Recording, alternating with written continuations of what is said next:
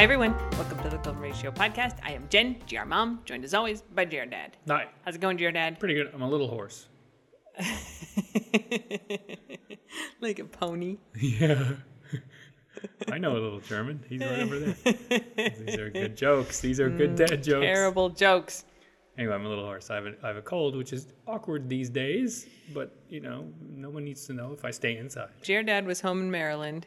I don't know if we've told the story. GR Dad was home in Maryland visiting his daughter a couple weeks ago. That's when I said GR Dad is gone. He actually was just in Maryland. I think we did talk about this. Yeah. And, we did talk about you being in Maryland. And while we were on the phone one early night, I hear your daughter coughing in the background, and you're like, I think I have a cold. And I was like, don't you come home until you get a COVID test, which you did, and it's negative. Yeah. It only took 5 days to get the results, which is a little less than useful, actually, if you're doing stuff in those 5 days. Yeah, that's true. It would have been better to have it faster. And miraculously, I didn't get it. We may have talked about this on the podcast. I always get your colds. I always have all the colds. I did not get your cold. You know, you always want to be like me. I think that's nice. Even if it were COVID and your tests were erroneously negative, I didn't freaking get it. Yeah, no, I think it's good. Win. Normally, you always try to be like me. And this time, I think you're asserting your independence. I think it's a good development. I hope it makes you happy to talk like that. It's you need good. to raise your mic up, dear Dad. All the years of therapy are paying off. Okay, that's too high. Says you. I'm very tall. All right, there you go. All right. Okay. Dog updates. How often have we done these and I'm still struggling with the stupid mic? Still cannot put the mic in the correct place. Good thing I'm not getting money for this, because I would be not getting money for this. Hey, Audible is our sponsor. audibletrial.com/The Golden Ratio. Audible's been stepping it up. They've got stuff now. So the guy who did the Chili podcast that we raved about, have we Nuts. talked about this? No, we haven't. Yeah, so we've talked about the Chili podcast like 5 million times because I loved it so much. So And I ate a chili too. I mean, it all led to bad things. Yes. And a little nitro. Yes, no, it was a life-impacting podcast. Yeah. So the guy who created that podcast, who's Australian, has a new podcast called Nut Job that's available if you have an Audible subscription. So this isn't just like a regular book. Like I subscribe, and so then you get access to these Audible originals. You may be able to buy it. Anyway, it's called Nut Job, and it's amazing. So it's sort of big picture, like about the food supply chain and security and whatever, but it focuses on these nut heists in California, which seems stupid, but these like organized criminal gangs would drive these like semis into these almond farms with paperwork that has like 3 levels of, it's all legit, and then they kind of intervene in the middle. And so then the drivers would pick up these tractor trailers full of almonds and drive them away, thinking they didn't know they were committing a crime, and then basically the people involved would have them diverted to these ports and then move them. $500,000 is what a truckload of almonds is worth. I mean, I just picture Mr. Peanut in there somewhere with his monocle and his top hat. And he's rich, so it makes sense to me. He's either stealing the stuff or he's getting it stolen. But there's big money in peanuts. Look at that guy. He's a freaking... These are all tree nuts. Oligarch. But yeah, he's got some of those too. It's very interesting and talks about like story. I have not listened to it. That's why I can mock it so freely. Water usage in California and poverty and environmental justice. It's just wonderful. Really well done. You haven't listened yet. So anyway, that's Nut Job on Audible. You can only get it on Audible, which is like, I was so excited when I was like, because if you have an Audible subscription, which I do, so I just get credits every month, they have like a set of Audible originals every month, and you can have as many of those as you want for free. You don't have to like use credits on any of them. So I was going through last month and I was like, ooh, this sounds interesting. And I was like, oh, it's the guy. It's the chili guy. He's just so good. He's very good. He's a good storyteller, but he does his work. He gets good interviews. He's good. For sure. Now he's dogged. Yeah. It's really good. So yeah, if you want to support the pod, audibletrial.com/The Golden Ratio. Also, if you want to listen to some good books. Yeah, for sure. That's a winner. Okay. So, yeah, you're not getting paid for this. No, I figured out my microphone for today, so that's good. Win. Okay. So, the main news since last time is that I took Swizz to the vet. Swizz gets nosebleeds. And we've talked about this before. Crime scene looks like a crime scene. Especially when she sneezes. Because she can't just put her head to the sky and put like a cold compress on her neck like humans or whatever we're supposed to do to stop nosebleeds. Mm-mm. She just sits there and it kind of drips and it drips on her foot and then she licks it. And then her nose is pointing down at her foot, and so it continues to drip on her foot. So when Swizz is really licking her foot over and over, her nose is actually bleeding. Oh, it's poor Swizz. So we had talked about this before because we had it scoped in January, and because I was worried that she had a tumor or something, and they're like, nope, no tumor. I'm not that kind of doctor, but I am quite medically literate. You're an educated medical consumer. Absolutely. I know a lot of stuff about medical things. I am not at all intimidated by medical communications. I can interpret x-rays very well, like imagery. I'm good. Yeah. Right? I don't want to diagnose anybody's dog, but I'm good with this stuff. Yeah. So I remember very clearly what happened when I met with the guy who did the scope of her nose in January after he did it, because we looked at the pictures together, and he's like, okay, so like we went in there. All this looks fine. This spot right here looks a little inflamed. Could be an allergic reaction. It could just be irritated. Could be that, she had inhaled something that got up there. Everything looks good. He's like, the only thing is that dog sinuses, they have a 90-degree bend, and so we can't get the camera past that bend. It just won't go there. So, there could be something higher up. We did an x-ray. There's a little shadow there. It's nothing I'm really worried about, but if there's a problem, then we'd want to think about going into the upper sinuses. And to do that, we have to drill a hole into the skull and put the camera in there. Terrible. And I was like, yeah, we don't. He's like, we could do that now if you want to. I'm like, fuck no. Like, let's see. Medieval. Yeah. I'm like, okay, we don't need to do that. Okay, well, great. Not cancer. There's no tumor or anything. Great. And I left. That 100% was the conversation. I can confirm because this is exactly what you relayed to me right afterwards. And I don't forget stuff. I don't miss stuff. I am on top of this. And so that was what happened in January. So she continued to have nosebleeds, and we would go, all right, well, she has nosebleeds. We did the thing, the scope, and it was fine. And the nosebleeds each last around 24 hours. Pretty exactly. She'll have it. It'll start and she'll have it overnight, and then it'll be gone kind of after breakfast the next day, pretty much. But they were getting more and more frequent to the point where now she's been having them once a week, sometimes more than once a week. Yeah. And I was like, crap, it's not good that it's accelerating. I can get that, she had some irritation in there and that caused her. I mean, we got that scope, I think, after the second nosebleed, right? Just to make sure it wasn't a thing. Yeah. And so, it's one thing to be like, okay, she had an allergic reaction. She's had a couple nosebleeds. Now she's having nosebleeds all the time. And I got to say, the best way to get someone worried about something is to tell them it's not that. If the first thing the doctor says is, I don't think it's cancer. Now, the first thing we think about is, well, is it cancer this time? How about now? That's also how I think about myself. Yeah. I have a liver tumor. I do have a liver tumor. It's not cancerous liver tumor. And they found the liver tumor in me. So they found it by accident because I had a gallstone, right? So that showed up in the blood work. And then they had to do an ultrasound, and then they had to do something else, and then they had to do an MRI. So I just had, so I had my gallbladder removed. They also happened to find this tumor at the same time. It's benign. It generally doesn't cause an issue. I don't really have to do much for it. But I am a hypochondriac. There's an appropriate new medical term for that. But whatever. I have extreme health anxiety. And so I had gallbladder surgery to remove my gallbladder. And so now I have probably adhesion, which you get a lot after these surgeries, where just there's scar tissue in there and it hurts a little bit. It's really super normal. I mean, the vast majority of cases people get it and it doesn't always hurt, but it's not a big deal. I have had follow-up MRIs Like every 6 months, every year, I get an MRI just to make sure the liver tumor is behaving, which covers the same spot that hurts, which is where my gallbladder used to be. It hurts totally where my gallbladder used to be.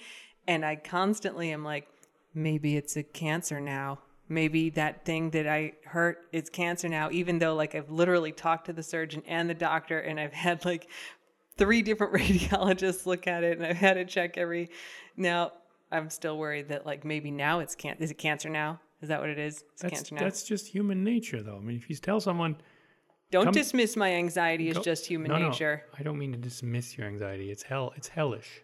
I'm just saying, don't minimize it. My anxiety is beyond the level of human nature. Worry about it. Fair enough. Yeah, I had to go to therapist for it. Fair enough. But yeah, I mean, it's normal to worry about those things. I just worry about it way more than the normal person does. And of course, I worry about it in my dogs. So I'm not really a hypochondriac for my dogs. Like, we worry about them both, but I don't get like irrationally worried about the dog's health issues. I'm pretty. No, but you're willing to get them checked out. For sure. Like you don't want to ignore things or push them aside or minimize them. That's right. I'm highly proactive with the dogs. Yeah. But not like, oh no, is it this now? Is it this now? Is it this now? No. To the irrationality point. So anyway, the fact that her nosebleeds have been increasing in frequency and stuff, I was like, all right, well, like, what are we going to do about this? She's 15, right? And so that has to be a factor because 15 is past the expiration date for a golden retriever. And so you just want to think about, is it worth doing whatever the thing is? So like, all right, they can do a scope in her upper sinuses. And so that's a proper surgery, right? She goes under anesthetic. They drill this hole. They put the scope in there. Oh, so we could, I mean, if that would fix something, great. But like, so say they find a tumor up in there, then the question is like, what do they do about that? Is it, and then we could just like snip it out, or it could be this thing or this thing, and we kind of take care of it while we're in there, and then she's fine. Great. Like that would be a thing I would do. Like she's really healthy. She did great under anesthetic every time. Like I'm not worried about that. But if it's like, okay, well, if we were to do that and there were something up there, then it would be chemo and radiation and this kind of thing. Like you go, is it, how much longer would she get? Like what would her life expectancy be if we just left it? What would the quality of life be? How much longer would she get at 15? Yeah. Because like she could get a hemangiosarcoma anytime, right? Like at that age, stuff comes up. So I was like, I will do whatever, but I want it to make sense because if it's a bad thing, you could do a surgery and she'll get 6 months. Well, who knows if she's got 6 months anyway because she's so old, right? So I made an appointment with the vet and I went in, and this is not the guy who did the scope, who seems to be a more kind of specialized vet there, but just the regular person that we see all the time. And so she comes in and she's like, yeah, so she's having some nosebleeds. And I'm like, yeah. And she's like, oh, well, I was looking over the record. I see you had her scoped, just back in January. She has whatever, I don't remember the exact term that she used, but it's basically chronic inflammatory rhinitis, right? The inside of her nose is chronically inflamed. Why is it that you all decided not to start the medication for that in January? I'm like, what the fuck are you talking about? Nobody told me about any medicine. If I knew there was a medicine, I would have started. That's in my brain, actually. I was like, no one said anything to me about medicine. They just told me that it wasn't cancer and that maybe she is having an allergic reaction or something. And she's like, oh no, like it's this condition. And I'm like, you can treat it with medicine? She's like, well, yeah, it's really simple. You just put them basically on like a non-steroidal anti-inflammatory and antibiotic. And, they have to take it for the rest of their lives, but that takes care of the problem. I'm like, no one told me this. Start the medicine. You were nicer in your outside voice. But totally get that. Yeah. Oh my God. So yeah, I guess they were just like, we were all very worried about cancer and they're like, not cancer. And I was like, hooray. And they're like, okay, bye. And there wasn't any writing that you could have checked. It's not like there's records that, you can access the file and find I have it. Yeah. It doesn't have any of this in there. It's like, not cancer. I was just looking at the pictures and stuff. Like, that's it. Right. So I think my guess is that the guy who did the scope figured I would follow up with a regular vet who would talk to me about treatment options, though nobody told me I had to do that. And so we just never did. And so no one was like, oh, there's a very simple, affordable, like pill treatment for this that will make her nose feel way better and stop her from having nosebleeds. So we started on that this week. Swizz. And Swizz is easy because she takes them in pill pockets. She'll eat rocks. She'll eat salad peppers, bell peppers. I mean, to be fair, like we're real low on groceries, so I have a bag of like little like mini bell peppers that was getting to the end of its useful life. And I brought those out at dinner today to distract Swizz. And he's like, what are you doing? And I was like, dogs love bell peppers. It's not just Swizz. Every dog in this house was eating the bell peppers. They're all into it. They're Brody more into was it than like, I am. These are the best. Guac is eating them. Vink ate them. Yeah. All the dogs around the table were like, yes, bell peppers. Yes. Delish. Thanks for these bell peppers. Yeah, Mom. Oh, yeah. so good. Every dog I've known like bell peppers. So Schmieg loved them. My parents Such a talked about them. strange direction to go in. I mean, you just don't have enough bell peppers around, I guess. Dogs think they're great. I guess I think they're exotic. I don't know. Yeah. Well, there you go. Our dogs love them. So I think that's the main update since last week. Yeah, St. Patrick loves spaghetti.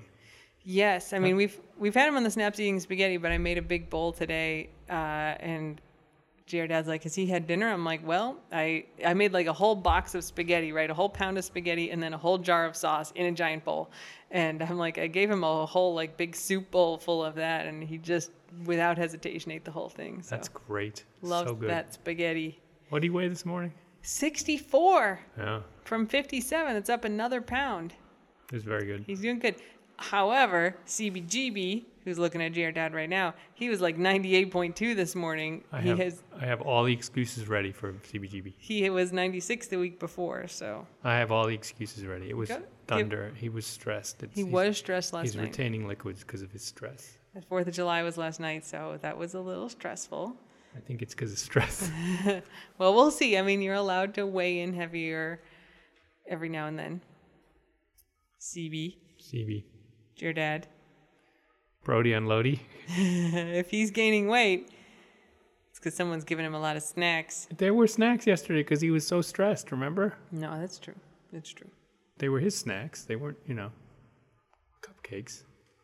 Yeah, that's good. But, yeah. Siebes, we'll work on it. Everybody else is doing good. You have a German word of the week? Yeah, Ellenbogengesellschaft. Elbow society. Yeah. Or culture, yeah, which in Germany refers to, in Germany there's a way you get your way through your elbows. So you're pushing, imagine pushing through a crowd, but using your elbows as like weapons to like point people out of your way with your elbows. This is a very German picture where you're using both elbows to like clear a way through a crowd. And so Ellenbogengesellschaft means a way where you assert yourself using kind of bullying tactics, pushing yourself, literally elbowing too, though. I mean, I think you've experienced elbows. Let me tell you my story about this. Yeah.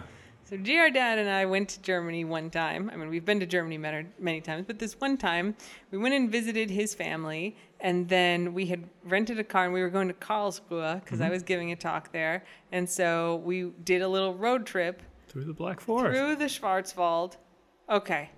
So we're going through the Black Forest, and I'm like, Jared Dad, the one thing I want out of this experience is to get a piece of Black Forest cake in the Black Forest. Black Forest cake, it turns out, is like a real 1980s thing, but it's freaking delicious, and you all should make it. So it's like chocolate cake in layers, and then in between each layer is whipped cream, and then this like kind of cherry filling.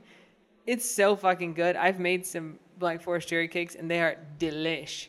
But apparently, it's a hard thing to get because I guess it's very 80s. So anyway, we stop at a couple places. They don't have any Black Forest cake. So then, I don't know where we were. Where was that place? It had the tram up Heidelberg, to the top. I think. Was it Heidelberg? I don't remember. But there was like a cable car you could take up to the top of the hill. I think we were in Heidelberg. We walked. We didn't take the cable car. Yeah. We did not. No. So we're in Heidelberg, and I find a dessert. I mean, I'm like on a mission to get a piece of Black Forest cake. I find a cake shop. or whatever, like a shop, right? And they have a whole section with cake. And the cakes are like, I don't remember if they were in individual slices or were there just a bunch of cakes, but like behind the glass. And you got to look, right? You got to look through all the stuff. And I was like, all right, I'm going to see if I felt like I had to look in like this whole thing. And like, it's like a deli counter. Kind of, yeah. Do they have Black Forest cake in here? So look, I mean, like, I speak a little German. You do most of the German speaking when we're in Germany, right? My German's not great. I could have definitely bought myself a piece of cake.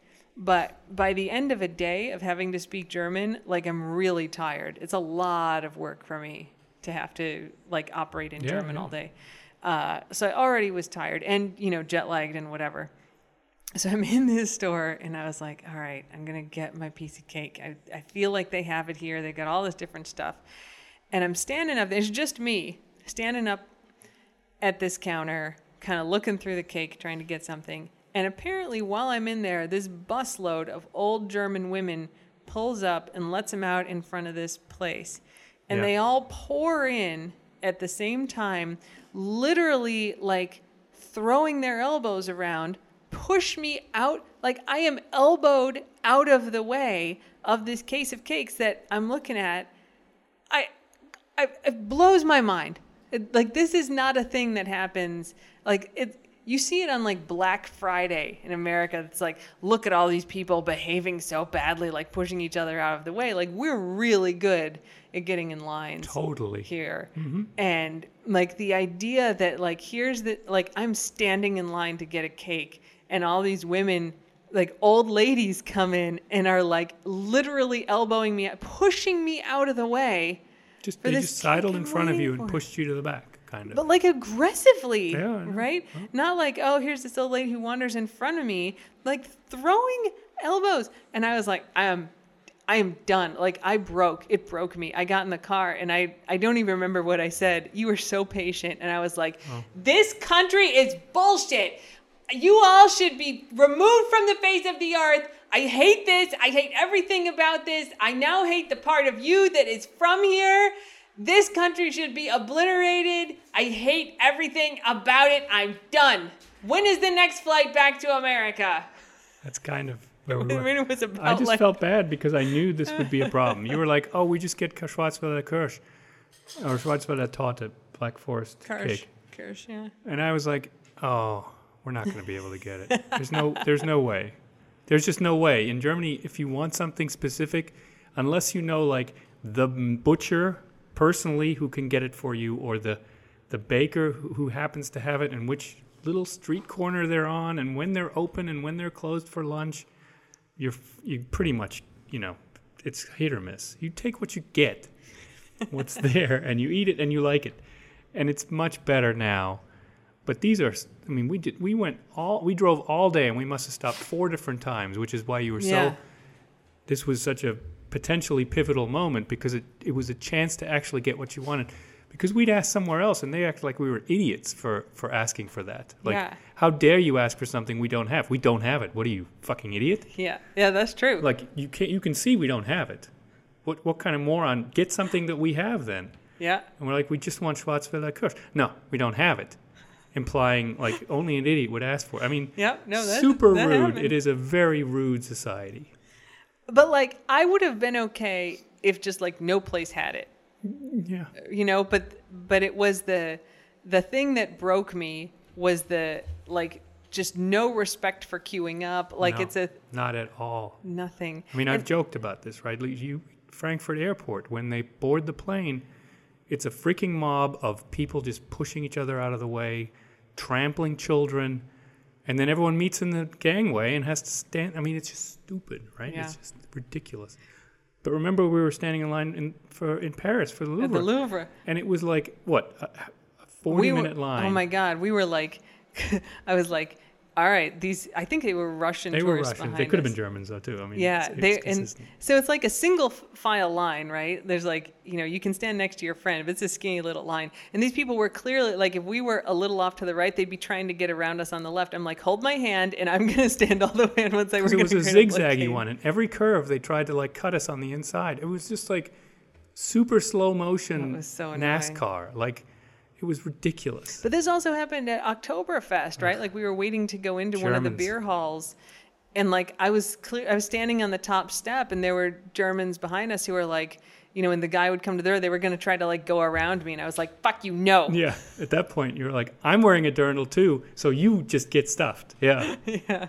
And look, I mean, like I've traveled a lot, right? So I know that like not everybody queues up like the Americans and the British do. God, it is the worst in Germany.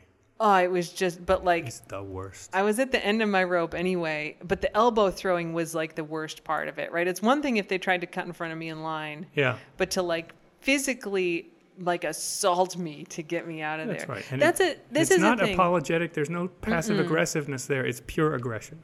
The physical contact, I think, is the thing. Because we went to Sacré-Cœur, I think, in Paris, and which is like not in like the best neighborhood around there. Yeah. And we were coming down from there, and there was some like junk peddler who wanted me to buy some jewelry or something. He grabbed my arm.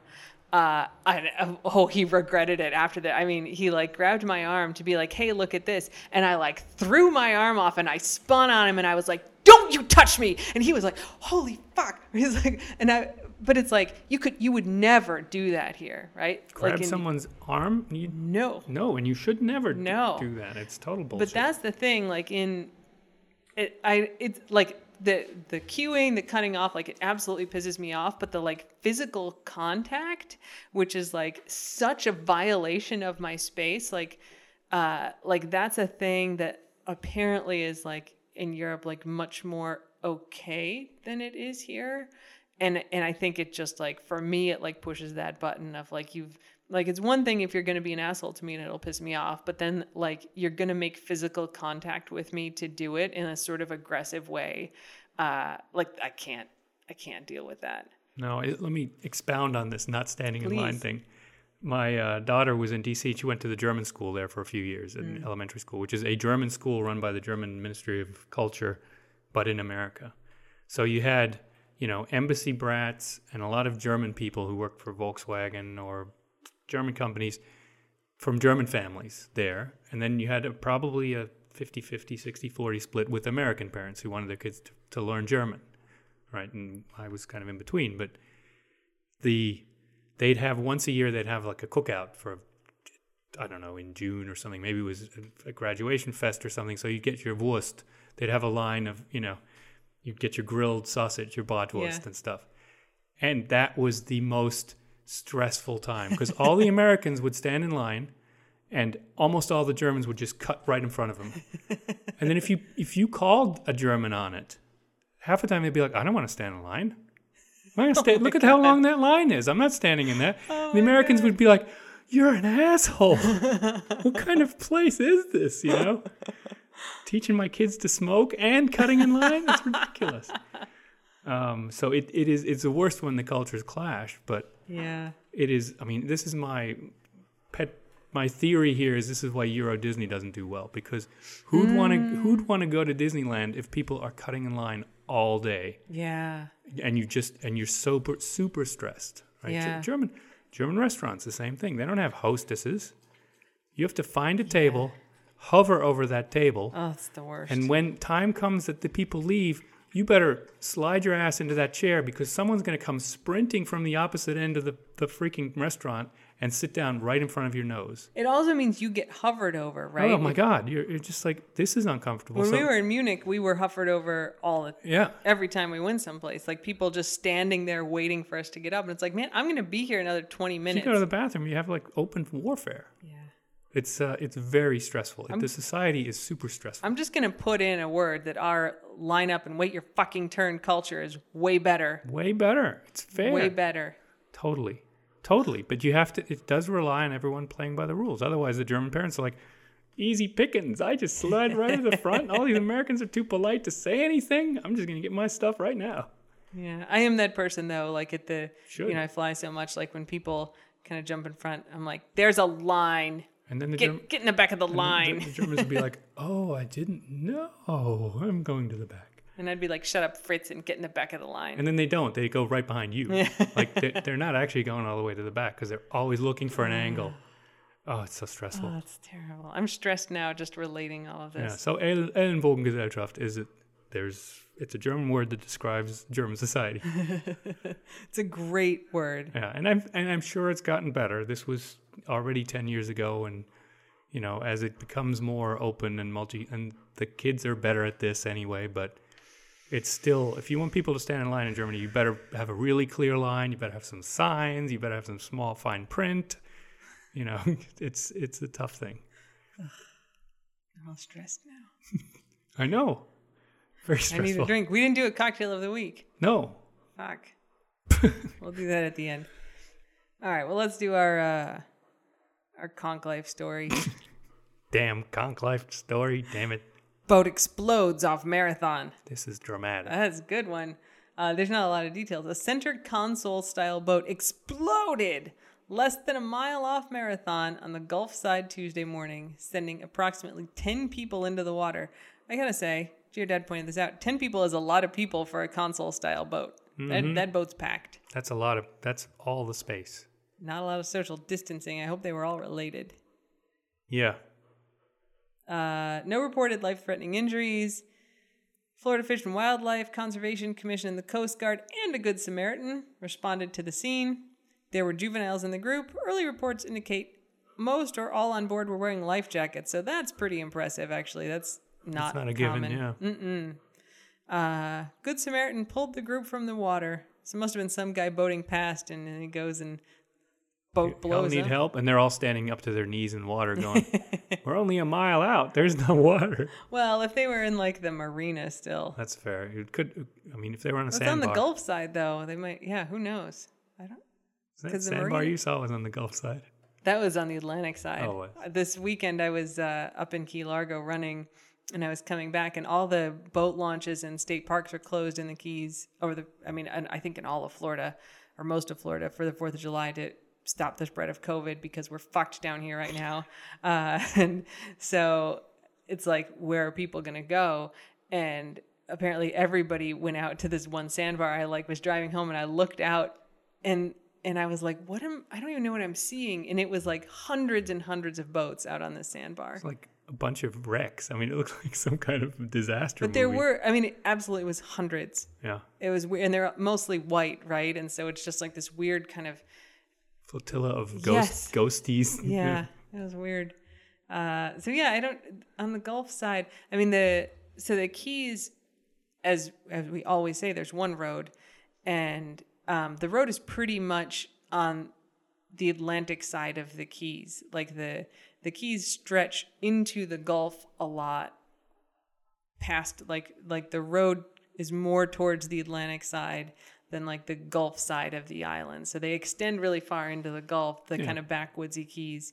But the marinas, I guess they can be on both sides. A lot of them are on the Atlantic side. Because if you put them on the Gulf side, then you got to go under a bridge to get out to the Atlantic. Yeah, and probably dredge more because it's shallower. Yeah. Anyway, so they're on the Gulf side. Who knows? Maybe they were way out there. So it could have just been bad luck. But I think fireworks. That's a good theory. It was a week before 4th of July. People have been for sure bunkering these things. Of course, but again, it could just be bad luck and a spark at the wrong time. Who knows? It says the Coast Guard reportedly towed the vessel back to a dock on Gulfstream Boulevard where the group was reportedly renting a residence as well as the boat. So it didn't explode that much. When I think of a boat exploding, then it sinks. You don't need to tow that boat if it exploded. Yeah. Victims suffered burns, cuts, bruises. All refused transport to the hospital. That's suspicious. So that's it. There have been no updates. So fireworks does seem like a good theory, because if it were like the fuel or something, the boat would have sunk. Yeah. An explosion should blow a hole in a boat so that it cannot be towed. Or catch it on fire. Yeah. And then that melts everything down, and then there's also a hole. Yeah. Anyway. Leaves more questions than it answers, perhaps. All right, so we'll end with our cocktail of the week. Just to mix things up. The ingredients of this cocktail is 1 ounce of cognac, 1 ounce of rum, 1 ounce of lemon or lime juice, half an ounce of Grand Marnier, that's an orange liqueur, a little bit of simple syrup, and a dash of orange bitters. Shake that all up. Pour yourself a very nice looking drink. It's called, in honor of our upcoming anniversary, which is in 2 days, Between the Sheets. Oh, nice. It's a good anniversary cocktail. So yeah, cognac and rum. A little bit of orange stuff. Delish. Grand Marnier, how's that different from Cointreau? Grand Marnier has cognac as a base. And Cointreau, I don't know what it has. I guess we use Di Serono in our margaritas. No, Di Serono is almond liqueur. We use Cointreau. Cointreau. Yeah, What do we use Di Serono for? A day at the beach. Oh, for example. For example. You can also make an amaretto sour with Di Serono, which is a very delicious drink. I'm so glad you make these. I like drinking them, but man, this all seems the same to me. When I was buying my first house, the house in Silver Spring, I was single, and so I was, just like, I was very single. Like, I was not dating anybody. Like, I didn't have any real social connection. I was very alone out in DC. But I was also very stressed about everything that goes with buying your first house. And I remember I wasn't not drinking, right? I didn't drink for a lot of my life. This was not that phase, but I hardly ever drank anything. For some reason, I had ended up with a bottle of sour mix in my fridge. I must have had a party or something. Just the sour, for a whiskey sour, like sour? This like a sour, like this is nothing I would do now, right? Funny. Yeah. A sour mix, yeah.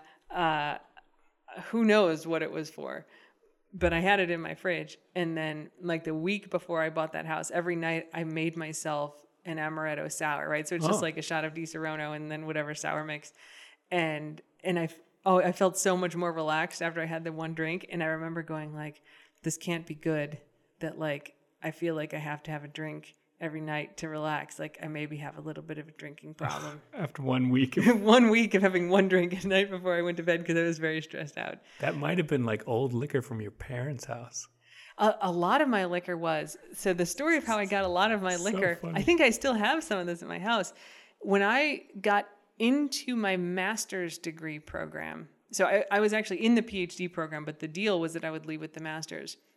There was like I don't know what we called it, like a progressive dinner or something, where you would like have appetizers at one person's house. It's like a pub crawl, but with food. And people's houses, right? And so I was in charge of the cocktails for the progressive thing. And I owned no liquor. I didn't drink at the time. I owned nothing. And so my parents, who also, like they'll have a beer, but they don't drink liquor, but they have a bunch of liquor from like parties and stuff. My mom was like, well, here, we'll give you like, they got like a cardboard box and they put in whatever, some vodka and some of this and some of that, brandy, all this stuff to make it. I think everybody at the thing drank wine and beer, right? I like maybe made, I probably told them to make themselves a cocktail. I didn't know what the heck I would do, but I had all this like dusty. It was dusty when I got it out of their house. I mean, it's like 7 and 7. I mean, it's like Seagram's and Crown Royal. I mean, it's like old-fashioned stuff. It's like 20-year-old liquor. Yeah. Yeah. I mean, it's still fine. I was at their house one Christmas, well after this, but I was at the point where I was like, okay, like we'll make a drink or whatever for somebody.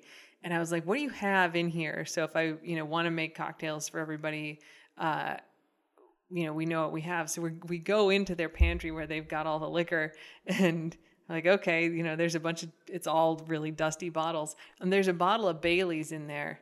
I'm like, that can't still be good. Like, I know it keeps for a long time. Like, whiskey doesn't go bad. Right. Bailey's has cream in it. Yeah. Like, that's not good for all that long. And my dad's like, no, it's fine. It doesn't go bad. So we take it out, and he goes to pour it in a glass, and it's, like, lumpy. It glubs. Oh. Yeah. Oh, bloop, that's bloop. not good. I was like, no, you cannot drink this. He's like, it's fine. Try it. And I was like, but no, throw that away. I'll buy you a new bottle of Bailey's. This is your dad, though, he ate how many years had that fish been in the freezer? I mean, 20 years, I think. Decades, I think. It was definitely decades. His dad, my grandpa, had caught this fish before he died. These like bluegills, which are not that tasty anyway. Say, it's not like it's a prize trophy fish. No, This is This is the sailfish that I caught in 1962, but it's pond fish. It's a bluegill I caught in the 80s. So it's like a little Ziploc bag of bluegill fillets that my grandpa had caught, and my grandpa died in 1993, I think. Right around then, maybe 94. Yeah, so he had caught them, but it's an inherited fish before he died, and given them to my dad. And after I moved to DC, so they were 20 years old for sure. 20 years in the freezer. Plus, yeah. Yeah. 20 years in your dad's freezer, right? I mean, there may have been more history before that. Yeah, I don't know if they had been in my grandpa's freezer or if my grandpa had just caught them and given them to my dad immediately. But anyway, yeah, 20 years old. And Who has the family fish? Like the family trophy, maybe? He didn't I was not living there at the time, but right. I don't think he made all of them. I think he made half, and there are still other ones in his freezer now. He took them, thawed them, and ate them. Yeah, cooked them. He went to Farm and Fleet and got a box of breading for fish, like, breadcrumb stuff, and battered them and like dipped them in egg and then dipped them in this breadcrumb. But he definitely enjoyed the contrarianness of it. If it had had something bad in it, he kind of would have enjoyed that. He still would have eaten it. I don't think they were good. Judging from the expression my mom had in the video they took, I don't think they were good. She understands germ theory. She was horrified. Oh my God. Yes. But your dad was super proud. I mean, and he ate it. I mean, it didn't have any bad effects. He's one of those guys who's like, there's mold on that cheese, just cut that off and then it's fine. I know. I grew up in a household like that too. I mean, you still occasionally have those tendencies, and I have to take stuff away and throw it out. Yeah. Yeah. Yeah, it's very hard for me to throw food out. That seems very, very wrong. Mm-hmm. If it's got mold on it, it's time to go for like safety reasons. I've accepted this. The GR Dad theory of food safety is not in line with the science of food safety. There's a lot of stuff he just stores on the counter, and I'm like, why is that leftover meat pie on the counter 3 days later? You can't eat that. It's already pie. It's already processed. It's cooked. It's fine. It's been cooked once. That's why I also have this theory that boiled eggs never go bad. Yeah, that's not true. Because they're boiled. I mean, that kills everything. This is why, we do have a good arrangement in that you're in charge. I'm in charge of throwing food out, and you don't argue with me about it. Yeah, and if I really want to avoid that, I just need to eat stuff. Yeah, if it's in the fridge, you can eat it. Yeah. And then I regularly go through and throw out old stuff. But I will not throw a fit if you throw stuff away. Yeah. Because I know my answer is just eat the damn thing. And if you didn't eat it, then we don't need it. So we're okay. On this note, so I'm always very good about the fridge stuff. But, it's easier to let stuff get too old in other places. So, we're obviously down here in Florida. And when the whole COVID shutdown kicked in, one of my friends up in Maryland, she's very worried about getting it. She's in a higher risk group, and she's like, yeah, I rented an Airbnb because they live in the heart of DC, which had a ton of cases at the time. She's like, I really don't want to be there. And I was like, well, go stay at my house. I'm like, we're not there. We're not coming. Everything's locked down. We're not coming back. It was a resort in the 40s. Why can't it be a resort now? That's the town, not my house. Yeah. But yeah, the house is very cozy, and she's, one of the very few people in our lives that I would trust to stay at my house. And I'm like, I don't know what stuff I left laying around. Because we thought we'd come back sooner. Yeah. I mean, I had, it's just pop in. We can leave it a mess because nobody's coming over except, now she. Yeah. But whatever. She's absolutely just family member. Yeah. When you say make yourself at home, she would without a problem. Yeah. So anyway, she stayed there, I think, for 2 months or 6 weeks. I mean, she stayed for a long time. Yeah. And, obviously, other than taking her dog for a walk, isn't going anywhere. So she's like, is it okay if I clean out your cabinets? And I was like, heck yes. Kind of I need a project. So she went through all our pantry, all of our cabinets, found all the cans of expired stuff. She's like, this nutritional yeast expired in 2010. And I'm like, I think I bought that for a recipe. Yeah. The one thing I ever used it for. Yeah, I mean, threw out all the, cornmeal that expired 5 years ago. Then she went through the freezer, threw out all the expired stuff from there. I haven't actually been back. You were. Oh, it's a lot emptier. Yeah, it's great. I think she bought an organizer for our spices. She did. They were all bought a just on spice one rack. shelf, so now there's like a little like tiered spice rack. She got us a little like wine thing for the fridge, like it goes under a shelf to hold bottles of wine. Yeah, she just didn't want to deal with the chaos. She's like, how do these heathens live like this? Like, let's get some proper equipment. Why is here. there ranch dressing here from 2017? I'm just so pleased. She's like, are you sure you're not embarrassed? I'm like, this is the best. Like, A, too late now, and B, thanks for cleaning it up. I don't have to think about it. I mean, she, like me, I think finds it therapeutic to throw out other stuff. Like, she really likes purging. You do. And it's great to have her there. I mean, like, I enjoy the purging process, but I also just like the fact that it was purged. So it's great that she got rid of all that stuff. You will delegate that. Yeah, that was awesome. Can't delegate it to me, though, because I'll end up getting more stuff. I'll end up, like, trying to purge something, going to the Salvation Army, and buying more stuff. I was in charge of purging at your house when you put your house up for sale. Yeah, I had to look away. All the stuff, most of the stuff you gave away, I was like, the typical hoarder response. I was going to do something with that. I had plans with that. That's perfectly good. That's perfectly good. I was going to do... Some of it made me sad, too. But I went through the kitchen, and I was like, these black beans expired 3 months ago. And you're like, they're fine. I'm like, we're not moving expired black beans to my house in Maryland. No. Fair enough. Yeah. But then, like, we'd put all the trash... Wasn't there one thing in that whole pile of stuff that we could have used here? It was like one thing where we're like, oh, I had one of those. This is a very you way of thinking. Oh, my God. I'm like, let's buy a new one of the things. It's fine. I mean, we did bring some of the stuff here from there, including a bunch of stuff that we're not using that you're emotionally attached to, which is the thing I don't understand. We got a lot of weird-looking mugs. We got a boot-shaped mug. We got some engraved mugs. Eventually. I'll give them to my daughter. Oh, my God, no. Look at you. Do not... The worst is like, yeah, I don't need that. I'll give it to someone else. When we were in Germany, my parents had just cleaned out their house because they were downsizing.